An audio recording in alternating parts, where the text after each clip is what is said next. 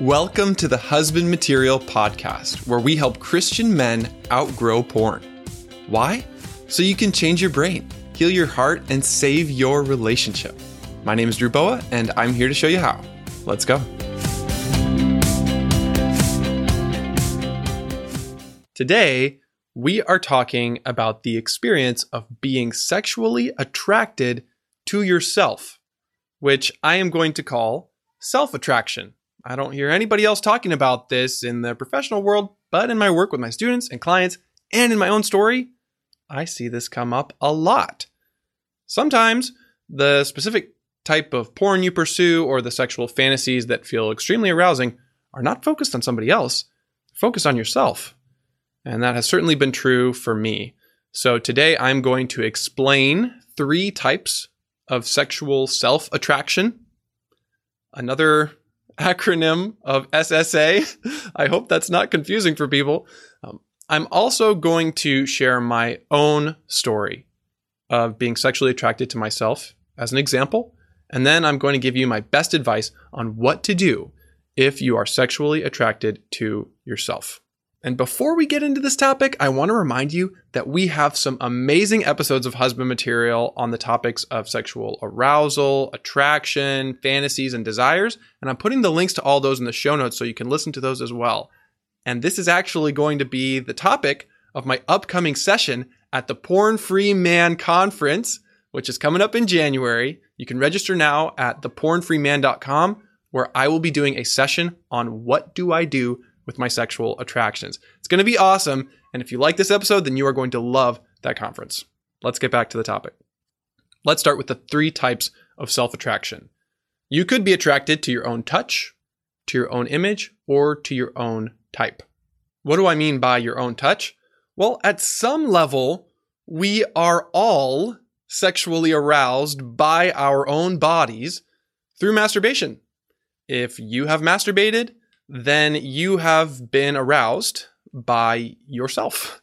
At some level, there is a part of you that is stimulated and aroused by your own touch, which I would like to point out is the touch of a man. So if you're a man and you have masturbated yourself, then you have been aroused by a man masturbating you, which is really interesting to consider that every time you masturbate, it's a man who's doing it, and that man is you. We all need to deal with our own self-stimulation and the way that even our own bodies can be arousing to us.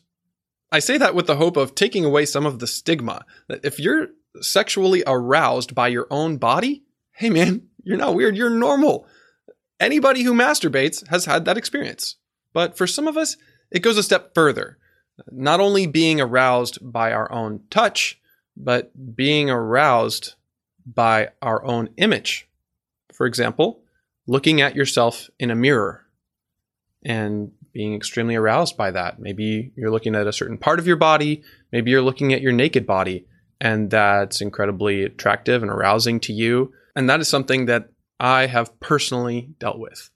I have spent embarrassing amounts of time looking at my own face in the mirror, specifically my teeth. Specifically my smile, and I'll get into that later. The point is, for some of us, the addictive cycle is fueled not by focusing on someone else, but by focusing on myself. Isn't that interesting? It's also very common for us to be attracted to our own type, whether that's physically or whether that's emotionally and a personality. Oftentimes, we fall in love with someone who's just like us. There's a great clip of Seinfeld where Jerry Seinfeld is talking to Kramer and he says, I think I'm in love. This woman is incredible. She's just like me. She talks like me. She acts like me. We even have the same initials. Now I know what I've been looking for all these years. Myself. I've been waiting for me to come along. There's actually some truth in that. Jerry was joking, yet he's touching on something I think that's very deep, which is this. Oftentimes, the people who we find exciting or arousing are people who have our own qualities. And I've notice this with the men who I help and coach and teach.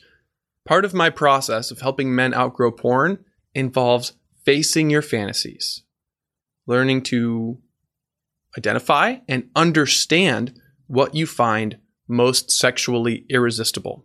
I want to pause here and invite you to get curious about some of your specific sexual arousal. Think of the type of person who you're really drawn to, either physically or in their personality.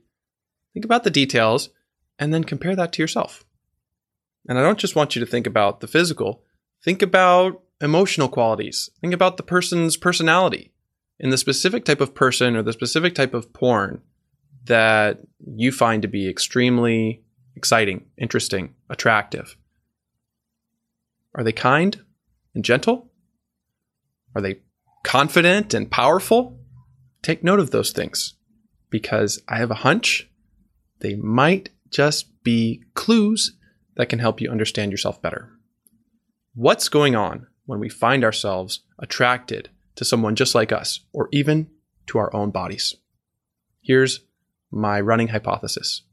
Much of what we are sexually drawn to are the good qualities we actually possess, but don't see in ourselves. Let me say that again. Much of what we are sexually drawn to are the good qualities we actually possess, but don't see in ourselves. Could it be that you are drawn to the good qualities that you possess, but don't see in yourself? My friend, what if you already are the beauty that your soul has been longing for? In the words of Jerry Seinfeld, now I know what I've been looking for all these years, myself. I've been waiting for me to come along. Could it be that you have not only been searching for God underneath your sexual struggles, but that you've actually been searching for God in you, for the unique aspect of God's image that is revealed in who you are, physically, in your personality, and so forth? And if you're not sure about this, I want to give you an example of what it actually looks like in my own life. My own sexual attractions have always focused on mouths, teeth, smiles, and the sexual fetish for braces that I often talk about on this podcast. It's often the first thing I notice about a person. I can spot someone with braces from a mile away because I am so quick to notice. I am so attuned to that. And it's not lost on me that for most of my life, I have been very insecure about my own smile. In fact, there's a picture of me, which I'll put on the screen if you're watching the video of this, of me as a young boy where I'm hiding my lips. In fact, I think from ages like 6 to 8, I was tucking my lips in like this, not showing any of my lips because I was ashamed that my lips were red. I think part of that was the trauma of being kissed by my grandmother with her bright red lipstick. Part of that was watching cartoons where all the characters had perfectly white, straight teeth, and here I am as a 6 or 7-year-old with my teeth falling out. And there's another traumatic story that I want to share in another episode. I've always wondered about my smile. I remember looking at both my parents thinking, wow, they have such a great smile. I hope I have a smile as good as them one day. My greatest fear, I think even to this day, is of chipping a tooth. Even saying that is difficult for me, but it's true. And I've spent so many hours in front of a mirror examining my teeth, wondering, did I lose just a little fraction of a tooth when somebody bumped me today while playing basketball? And as I got older, I was obsessed with braces. And I thought maybe if I got braces that obsession would stop or that it would decrease. The exact opposite happened. I remember the day I got braces, I came home and spent, at least an hour looking at my teeth in the mirror and this new appliance in my mouth and masturbating to myself. So now, not only did my arousal escalate, I'm now being aroused by my own body, by myself. This is something I haven't shared on the show before, that I haven't shared with many people, is that I actually have experienced same-sex attraction primarily to myself, looking at my own teeth, or in my imagination, sexually fantasizing about myself, specifically my smile that I've always been ashamed of to a large degree, or anxious about losing, hoping that I have a smile that's good enough for a girl to like me and want to kiss me. The truth is, I have a beautiful smile, and I can say that, and intellectually, I do believe that, and I'm learning to believe that more and more emotionally, but I never saw that in myself. I was always so ashamed. I was always so critical, and I would notice every time I chipped a tooth just a little bit, it would be the worst thing in the world for me. So devastating. And every time I looked at myself in the mirror with fear, with shame, with all kinds of questions that I never talked about with anyone, I really felt bad about myself. The interesting thing is that in my own private fantasies, I would think about that very image and it would bring me sexual arousal. The very focus of my fear and shame also was the focus of my arousal. There is a direct connection between my insecurity and my arousal. And it's not just me. I'm beginning to see more and more patterns, and it seems to be resonating with a lot of guys. One husband material man put it this way: I have mountains of insecurity about my own body, so my glory, part of the image of God in me, became a source of shame, hiding, and dissatisfaction with myself. In the shame, I turned to porn, looking for beauty in other men, not realizing it was already mine. What I see as defective and deficient in myself is actually delightful. I need to reclaim my own glory. I am a man of beauty, worthy of God's love. Isn't that so good? So what about you? What good parts of yourself have you rejected or disowned? Is there a part of your body or your personality that you see as not good enough? What if God sees that part of you as glorious? You don't know you're beautiful. So what do we do with all of this? If you don't know you're beautiful, what do you do? What do you do if you're sexually attracted to yourself or to the qualities that you actually possess, but you don't see in yourself? My friend, I have 2 words for you.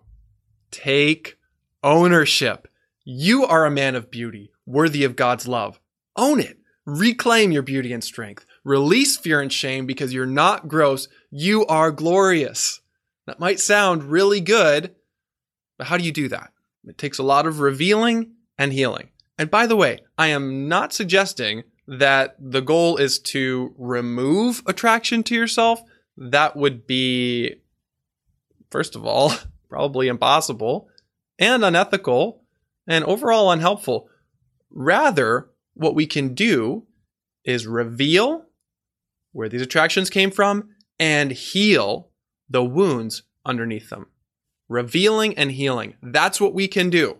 And this is not somehow going to magically make the attractions disappear. Rather, it's going to give you greater confidence. You'll feel more confident in how you look. You'll feel more confident in who you are, less ashamed, less afraid, and maybe even less aroused by the attractions and urges that have historically felt magical. Maybe your sexual self-attraction could become less magical and more manageable. That's what I've experienced. And it has taken a lot of revealing and healing. What do I mean by that? Well, revealing looks like understanding your story, working through your specific childhood experiences. What happened to you that shouldn't have happened? What didn't happen to you that should have happened? For me, why did I feel the need to hide my smile even at 6 years old? Why was I so afraid of chipping a tooth? And in 5th grade, why did it devastate me when I actually did chip a tooth? Understanding how your specific sexual template developed can be super helpful. And it's incomplete without healing. See, revealing is not the same as healing. And I hear this all the time from guys. They say, oh, I know where this all came from. I understand my issues. I see what my problem is. I've learned so much about my brokenness, but I'm still stuck. And that's why I want to emphasize that revealing is not the same as healing. Understanding can help. That is going to set you up, hopefully, for some healing experiences so you can get what you truly needed but didn't get as a boy. Healing comes when you not only understand your story, but you rewrite your story so that the wounded parts of you carrying fear, shame, struggling in isolation can actually receive the love, acceptance, affirmation, and affection that we were all designed to receive, that our hearts desire deeply, that God wants to give to us. And so healing actually is more than revealing. It's filling the gaps, getting what you didn't get that you truly needed, and being able to overflow to others. In many ways, the work of outgrowing porn depends on revealing your story and healing your wounds. And if you would like my help with this, please come to my workshop at the upcoming Porn Free Man Conference in January.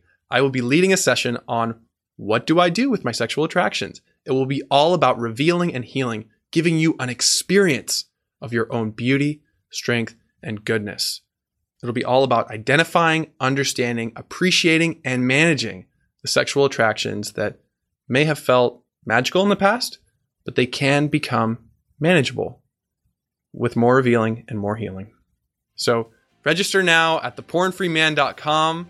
And always remember, man, you already are God's beloved son. In you, he is well pleased.